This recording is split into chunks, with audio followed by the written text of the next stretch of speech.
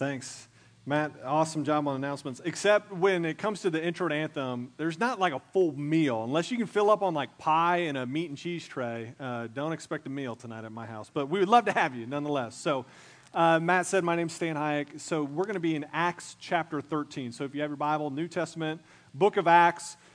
We did this with the students when the college students were here. I believe in the spring we took a little break for the summer because we didn't want to take off without you college students. So now we're picking up. Some of you are like, I'm new. Well, we're halfway through. So Acts 13, to catch you up on what's happened, this is post Jesus, the resurrection. The resurrected Jesus comes and he tells the disciples, hey, go to Jerusalem. I'm going to send the Holy Spirit. And so he ascends to heaven. Now, Pentecost happens, Acts 2, not going to go through all of it, but in the early church, there's a lot of miracles happening, a lot of boldness. They're meeting together, sharing meals, praying and teaching, but there's not a whole lot of going out. It's kind of like if you can imagine summer camp, Christian summer camp. Anybody ever do that? Summer camp is amazing, right? The meals, like people serve you, and you're like, this is great, and they're happy to be there, whereas sometimes in the home, that might not be the case. But like there's just like this, there's this familial kind of thing. There's all the activities at summer camp. I don't know where you went to summer camp, but man, it was amazing. And then you're singing worship, doing devos every morning, no responsibilities, God's presence is there. And then it comes to the end of the week, they're like, time to go home. You're like, no. Why would I? This is amazing. Just send my mail here. Like, I want to just stay, right? And the early church, they kind of have this mentality. They're huddled up. There's not a whole lot of going. There's quite a bit of staying at this point. But then persecution is going to break out, in that level of opposition creates an opportunity for the church to go forward to the end of the earth. And some of us, if given the choice between like comfort, like camp, versus going, in some camps, they were so like, you are now entering the mission field. You're like, really? Given the choice between comfort or affliction, I don't know about you, but I'm going to lean comfort, right? And I think a lot of us would say, yeah, I would prefer to be comfortable, which is why 2020 has been such a bear cat. You're like, I did not sign up for this. And there's literally cities on fire right now, liberties being infringed upon, sickness and death dominates the news. We still have an election to get through, right? Like 2020 has been, if the goal has been comfort, it has not been comfortable. And there's this pressing in on us. And so here's the thing though. What if the goal is not actually comfort? What if the goal is actually to take the opportunity to be salt and be light? And some of you, I would hold you in some regards responsible for 2020.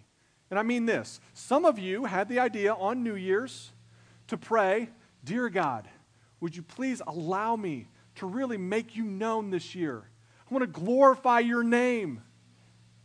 Some of you prayed that, didn't you? And I would say you're partly responsible for this, because what an opportunity is this, given the level of opposition, to glorify God, not just with our words, but in our actions as we share in the suffering of Jesus. And so this might be exactly what you prayed for. You didn't know it at the time, but we're going to see in today's text that opposition is often a great opportunity for kingdom advancement. Opposition provides an opportunity. And so Acts chapter 13, let's dive in. Verse 1, it says this. Now, there were in the church in Antioch prophets and teachers, Barnabas and Simeon, who was called Niger, Lucius of Cyrene, Manon, a lifelong friend of Herod the Tetrarch, and Saul. And while they were worshiping the Lord and fasting, the Holy Spirit said, set apart for me Barnabas and Saul for the work to which I have called them. Then, after fasting and praying, they laid hands on them and sent them off. So let's stop there. First thing you should note is this is a pretty diverse crew. We got a couple people from Africa that are there. There's Jews that are there, perhaps a Roman. And so there's diversity that's happening in this church, and they are dedicating themselves, this group of hodgepodge people, dedicating themselves to praying and fasting. Jesus taught them on the Sermon on the Mount, it's not a matter of if you fast, but when you fast, do it in this way. And so here we see them that they are fasting. They are fasting when the Holy Spirit calls them, which how much fun is that in a prayer meeting where God's like, hey, everybody, just wanted to clarify what I'm going to do here. And so they're praying and fasting at that point, and then it's clear, and so they're like, God, they continue praying and fasting even after the call has been made. In that fasting, if you're wondering what that looks like, it's the denying of your flesh, in this case, food. Say, God, more than I need food, we need you. And so you're, by fasting, inviting a level of opposition and trial in your life to allow us to draw closer to God. What does it say? Man, this is hard, but it's reminding me that I need God. And so you're inviting that in. And opposition there gives an opportunity to depend on God. And so some of you are saying, I don't know if I could skip a meal. I don't know, it sounds pretty hard. That's pretty common for the rest of the world, but Americans is like breakfast, lunch, dinner, snack, other snack. Like, we don't tend to miss a whole lot of meals. And so from this fasting, again, it's not the main point, but it supports it, that this learning from a self-imposed trial, that's what it is. And even if you can call the trial missing a meal, but learning from a self-imposed trial in order to commune with God. It's good preparation for when real trials actually come that are impressed upon us. And so we already have the practice of telling our flesh, no, I don't listen to you. I follow the Spirit. I listen to God. And so with this is I don't think we can be really good at fasting and still be anxious people. I don't think we can be really great at fasting and prayer and lack self-control. These things are what fasting brings about in us as we learn to tell our flesh no and say yes to the Spirit. It begins to permeate all of our life, and we see that they are doing this here early on as they're getting ready to embark on the first missionary journey. They are fasting and say, God, we need you. And not only are they fasting for clarity, God gives them clarity, and they keep fasting and they keep praying, saying that we not only need you for clarity, we now need you for strength. And so everything they're doing is just bathed in prayer and fasting. I would just say it like this, by way of application, if you have not spent a day in prayer and fasting in the last few months, I would encourage you to consider a fast. Unless you have some sort of health complications that would prevent that, I would encourage you to spend time praying and fasting, a dependency upon the Lord. Even as I'm like wrestling with this sermon myself, the last service, God hit me as I'm like responding in worship, and sorry, this isn't fully baked out, but it's like, Stan, are you living your life in such a way where you don't need God? You don't need dependence. Why would you need to pray and fast when you're just tackling things in a day that you could do in and of your own strength? Just the conviction that it's like, I want to be in over my head in obedience to God, where it's like, Lord, I need clarity and I need strength. And so pray and fast.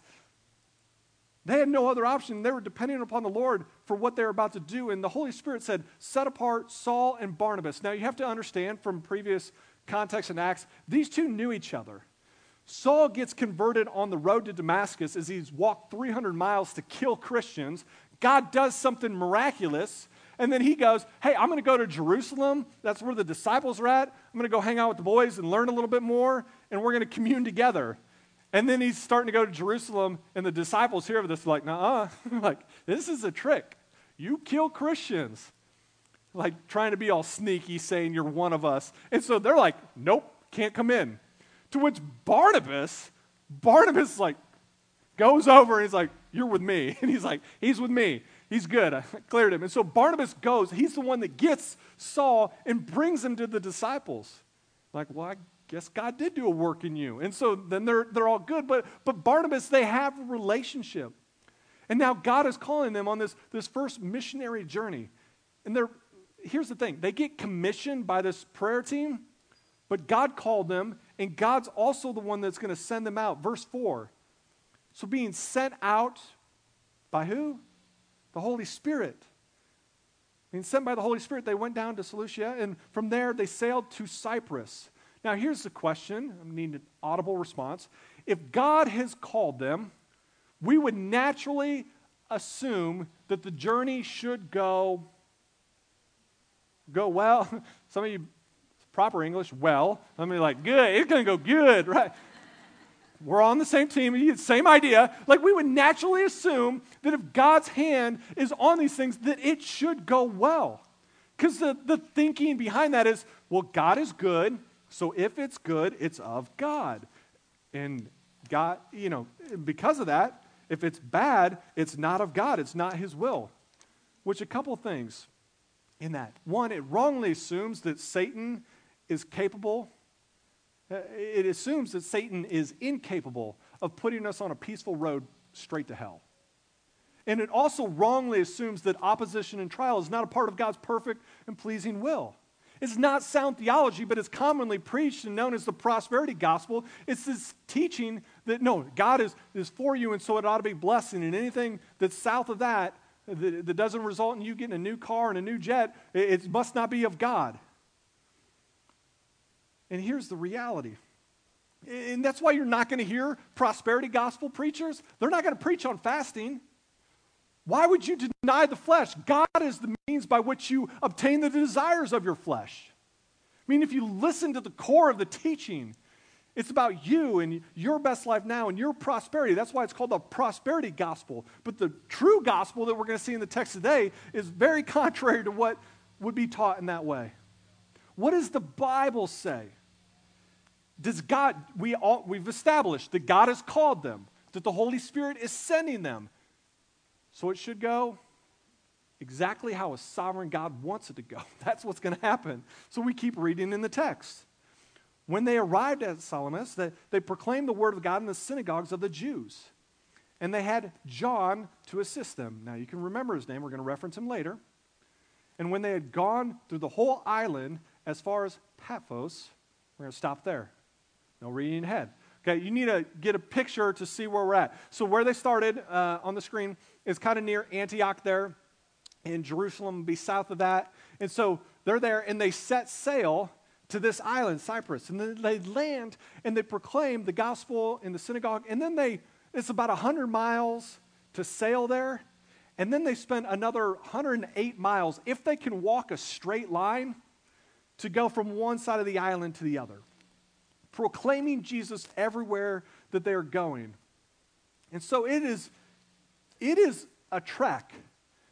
And they're proclaiming, and they land on the other side of the island after their long walk. And here's the deal. In verse 6, we continue. So they came upon a certain magician, a Jewish false prophet named Bar-Jesus, or translated, son of Jesus. He's a false prophet. And he was with the proconsul, Sergius Paulus, a man of intelligence, who summoned, this man, the proconsul, summoned Barnabas and Saul and sought to hear a word of God. But Elymas, the magician, for that's what his meaning of his name, deceiver, all that, opposed them, seeking to turn the proconsul away from the faith. Now, you got to understand the characters here. There's multiple names, but really just a few people. The proconsul, Sergius, he wants to hear from God. He's the one, he summoned Paul and Barnabas. They're on a missionary journey looking to tell everybody. Imagine like the change of pace where it's like, come on over here and tell me. And so he calls for them. And this is a leader, a person of power on his little corner of the island, but he has this hunger.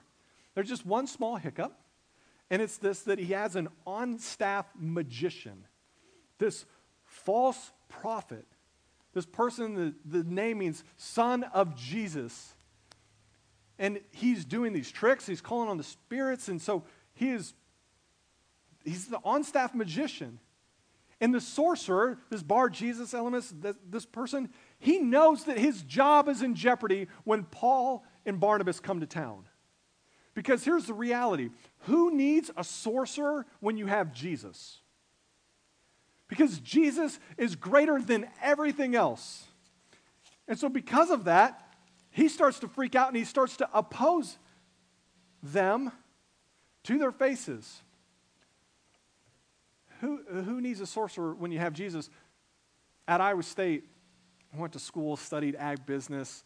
Our Memorial Union was like the big building right on campus. The food court was down below. And as a student in between classes, it was the place where you went to hang out. There's really one good set of doors that you went through to get in and out of the Memorial Union at Iowa State. And right when you got through those double doors, there was like this little hallway, but right in the middle is this huge zodiac sign. I don't know, Fobbs, you were there. Like, I don't even know what's all on it, but I know it's the zodiac. And then when they take you through orientation, what they tell you is, you don't step on that. If you step on the zodiac, like you're going to fail your next test, your relationships are going to fail. And so I kid you not, there'll be like these busy times. You've got a double set of doors and people going in and out. And here's this big zodiac and people are just going all the way around it, like to get in and out. I remember being like, I've got Jesus, and I'd love to go through that place, like during high traffic times, and just like strut right across the middle, like stop and like grind it in. Because here's the reality, like if I fail my next test, it won't be because of Zodiac. It'll be because I didn't study, I assure you. Like this thing has no power. And so when you have Jesus, you do not have a lucky sweatshirt. When you have Jesus, there is no need for superstition, for luck. And there's certainly no need for an on-staff magician and sorcerer. And so this is an extreme threat.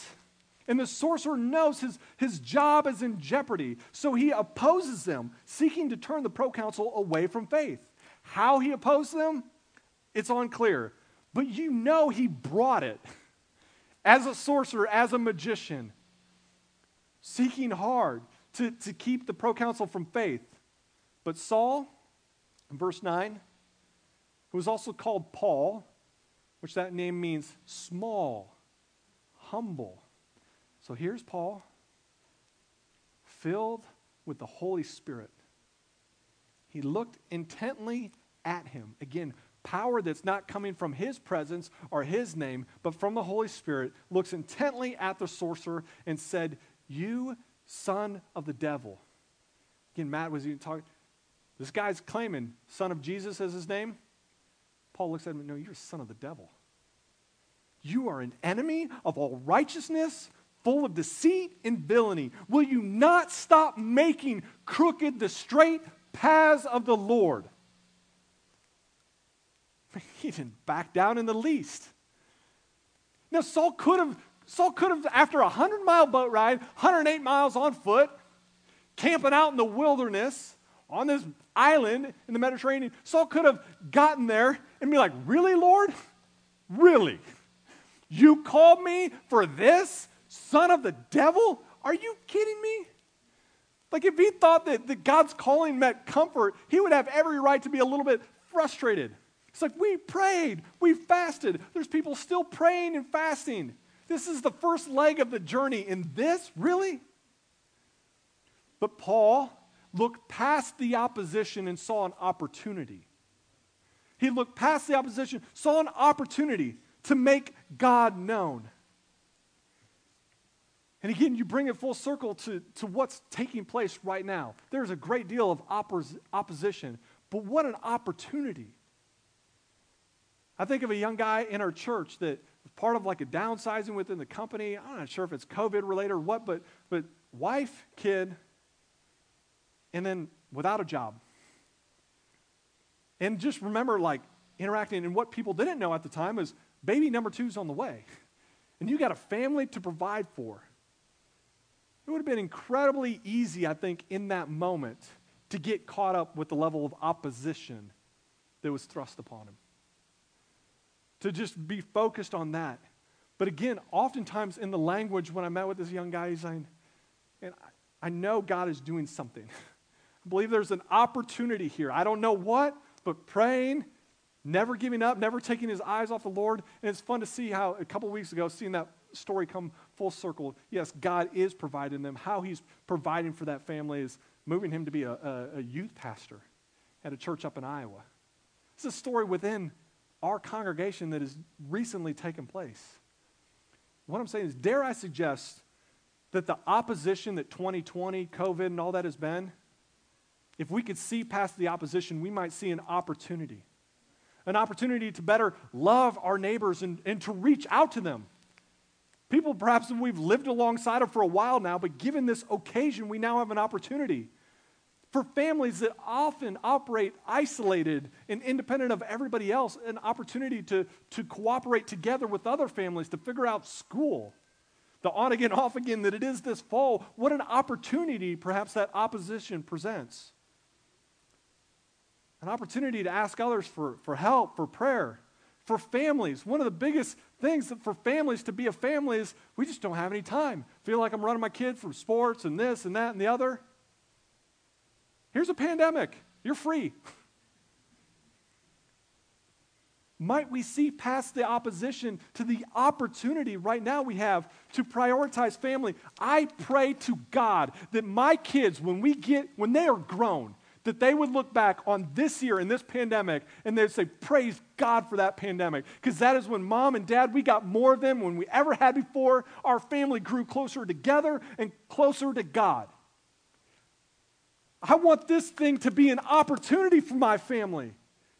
And not just caught up in the opposition and continuing to fight against it. No, what might God have for us in this?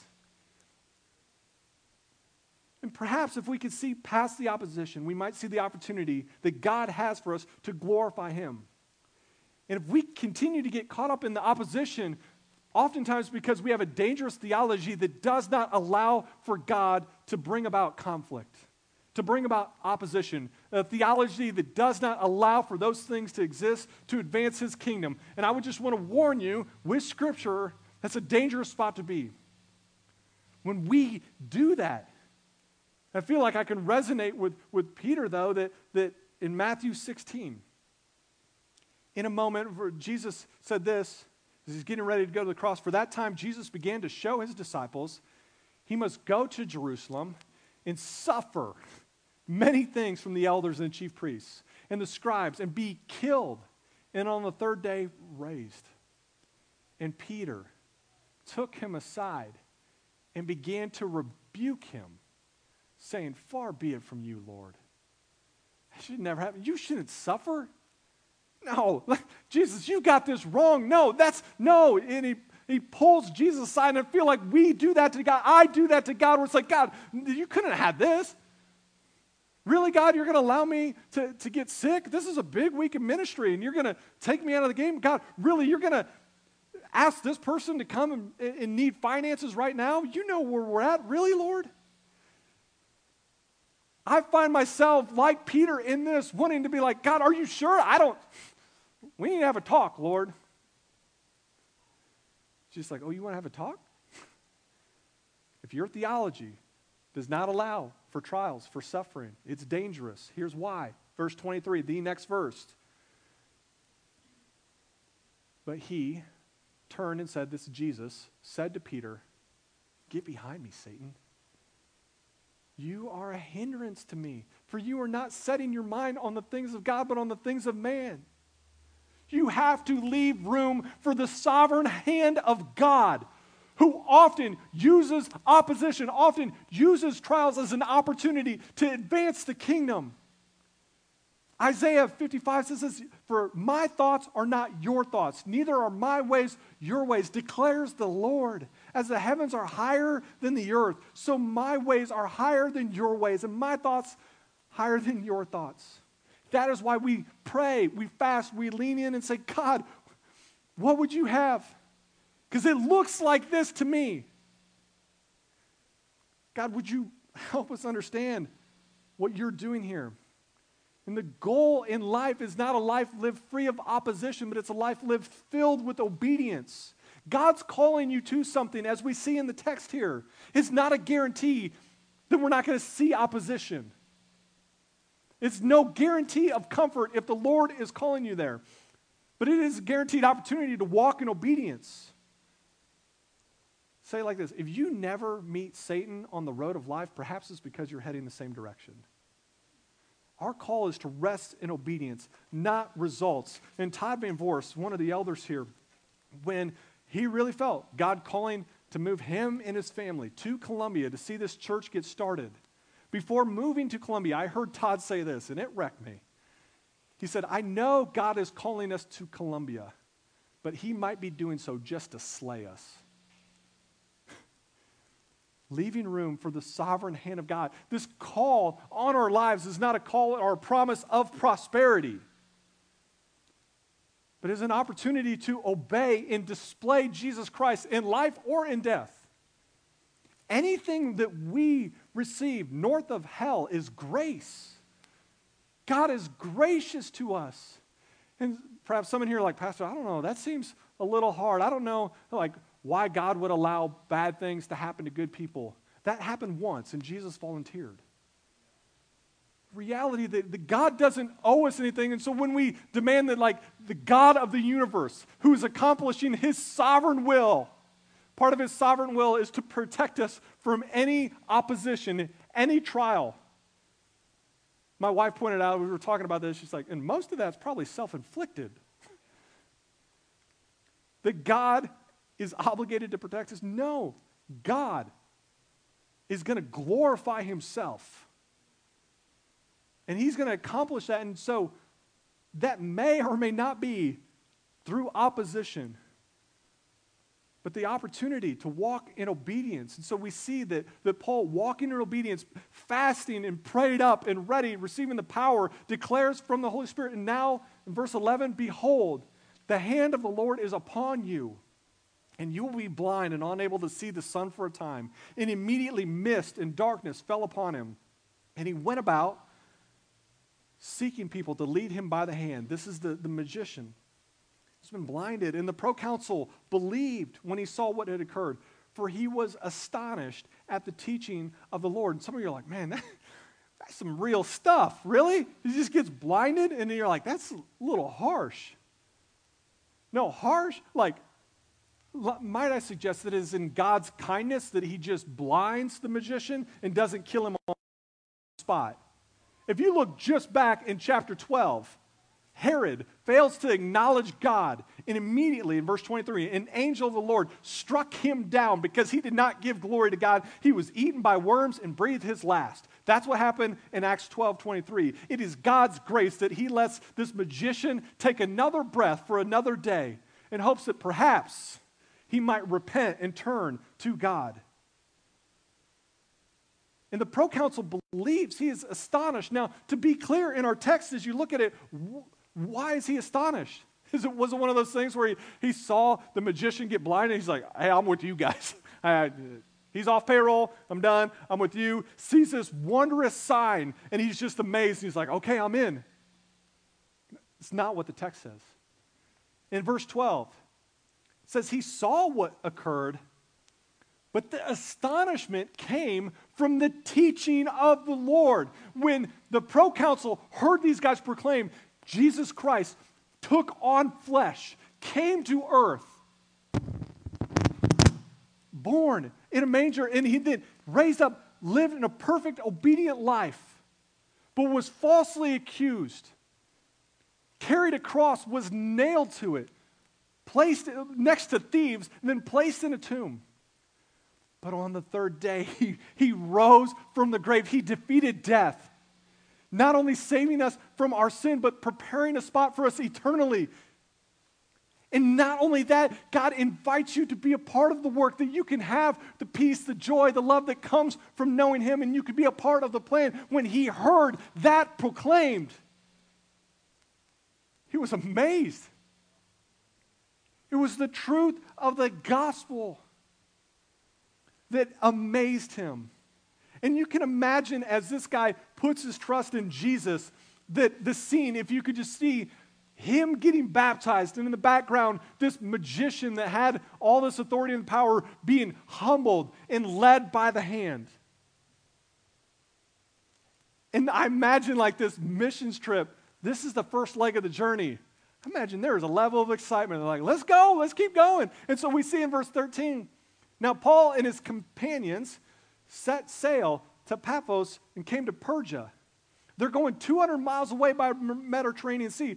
But it says this in verse 13, and John left them and returned to Jerusalem. This is the John Mark I said, remember, in verse 5. And Luke referenced the author. He says, let's be clear, John left them. Paul clearly saw this as deserting them on the mission. And there's going to be a sharp argument that's coming later on, I think it's in chapter 15, over this exact event. And I think John Mark, he was there, he saw it all, but perhaps it was the motivation of comfort. He's like, I think it's more comfortable back in Jerusalem. Like, y'all getting on a boat going that way, I'm going this way. Safety, security. We don't know what's out there. And so John, perhaps being motivated by security, sails on home. Which, if the goal is safety and security, man, he nailed it. But if the goal is to glorify God in life or in death, he should have been on that boat with these guys sailing onward, apart from the Lord clearly calling him home. Because here's the reality for us as we look at this text. Which boat you want to get on? Might I urge you, as we walk with the Holy Spirit, we pray and depend on him, we walk in obedience. We can trust an unknown future to a known God. And so, obedience. And here's the thing. If you walk in obedience, 3 outcomes that I can think of. People are going to get saved, you might get slayed, or you're going to plant seeds. But all of them end up winning. The only way to not win is to not obey. And what I mean is if you walk in obedience and you reach out and do what God's calling to you to, one of the sweetest things is people are going to surrender their life to Jesus, like the proconsul. What a win if that's the case. Another one, like Todd, you might get slayed to the glory of God and make him known even in that as you share in the sufferings of Jesus, storing up treasures in heaven. That would be a win. That would be a win. And so people are going to come to Jesus, or I'm going to go meet Jesus. Or another one is like, it seems neutral. No, you're still at least planting seeds for God to water up and grow. And so it's winning. Either way you look at it as we walk in obedience. The question to you, Anthem, is like, what practically might God be calling you to? How might he be asking you to obey? And for some, just practically speaking, if you haven't read the Bible and prayed together as a family, or you can't think of the last time you've done a devotional together, I would start there in your own home. That would be the thing, that you wouldn't go another week without making an attempt to lead your kids to where our hope is found. For others, I think as Matt pushes this serve push, guys, our church is continuing to grow, and if we're going to reach this city, it's not going to be through a few people doing everything. It's going to be all of God's people coming together to proclaim the gospel wherever we go. And it's going to be, we need help legitimately on those serve teams, loving those kiddos, leading out in our youth ministry. For others, again, pray and fast, trusting that in that, as we see in the scripture, in this narrative, it was through praying and fasting that God gave clarity. Again, if you have not spent a day fasting and praying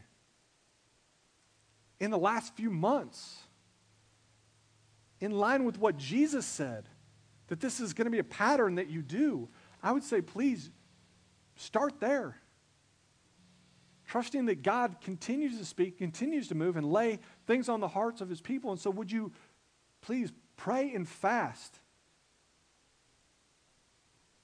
Facing a little temporary opposition, self-inflicted, is an opportunity to grow closer to God. In all of this, you have to assume that trials and hardships are something that God uses. James 1, they're doing something in us. And God's doing something through that. And through persecution, we see that the early church spreads to the ends of the earth. It's through the opposition of a sorcerer that the opportunity to exist to put God on display. And we're going to see that again and again throughout Acts. And the greatest evidence that God uses seemingly bad things from our perspective, seemingly bad things to accomplish great good, look no further than Jesus Christ, who died. His body broken, his blood shed for the forgiveness of sins. And there were some that missed it in the crowd. It's like, well, if he was truly the Son of God, this wouldn't happen. No, he's absolutely the Son of God. And so as we take communion, if in light of that, his body broken, his blood shed, remember that God seemingly uses opposition to accomplish greater good. And so as the band comes up, here's how I'd want us to think about communion today. Again, certainly, the bread that's on top of the cup, it should be on your chairs, representing the body of Jesus, the blood of Jesus in the cup.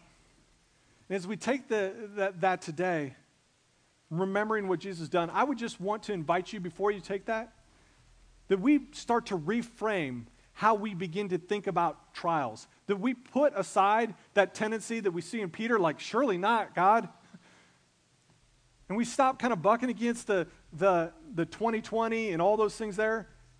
And would you guys, your individual trials that you have, would you begin to turn a corner, even as we take communion today, to thank God for them?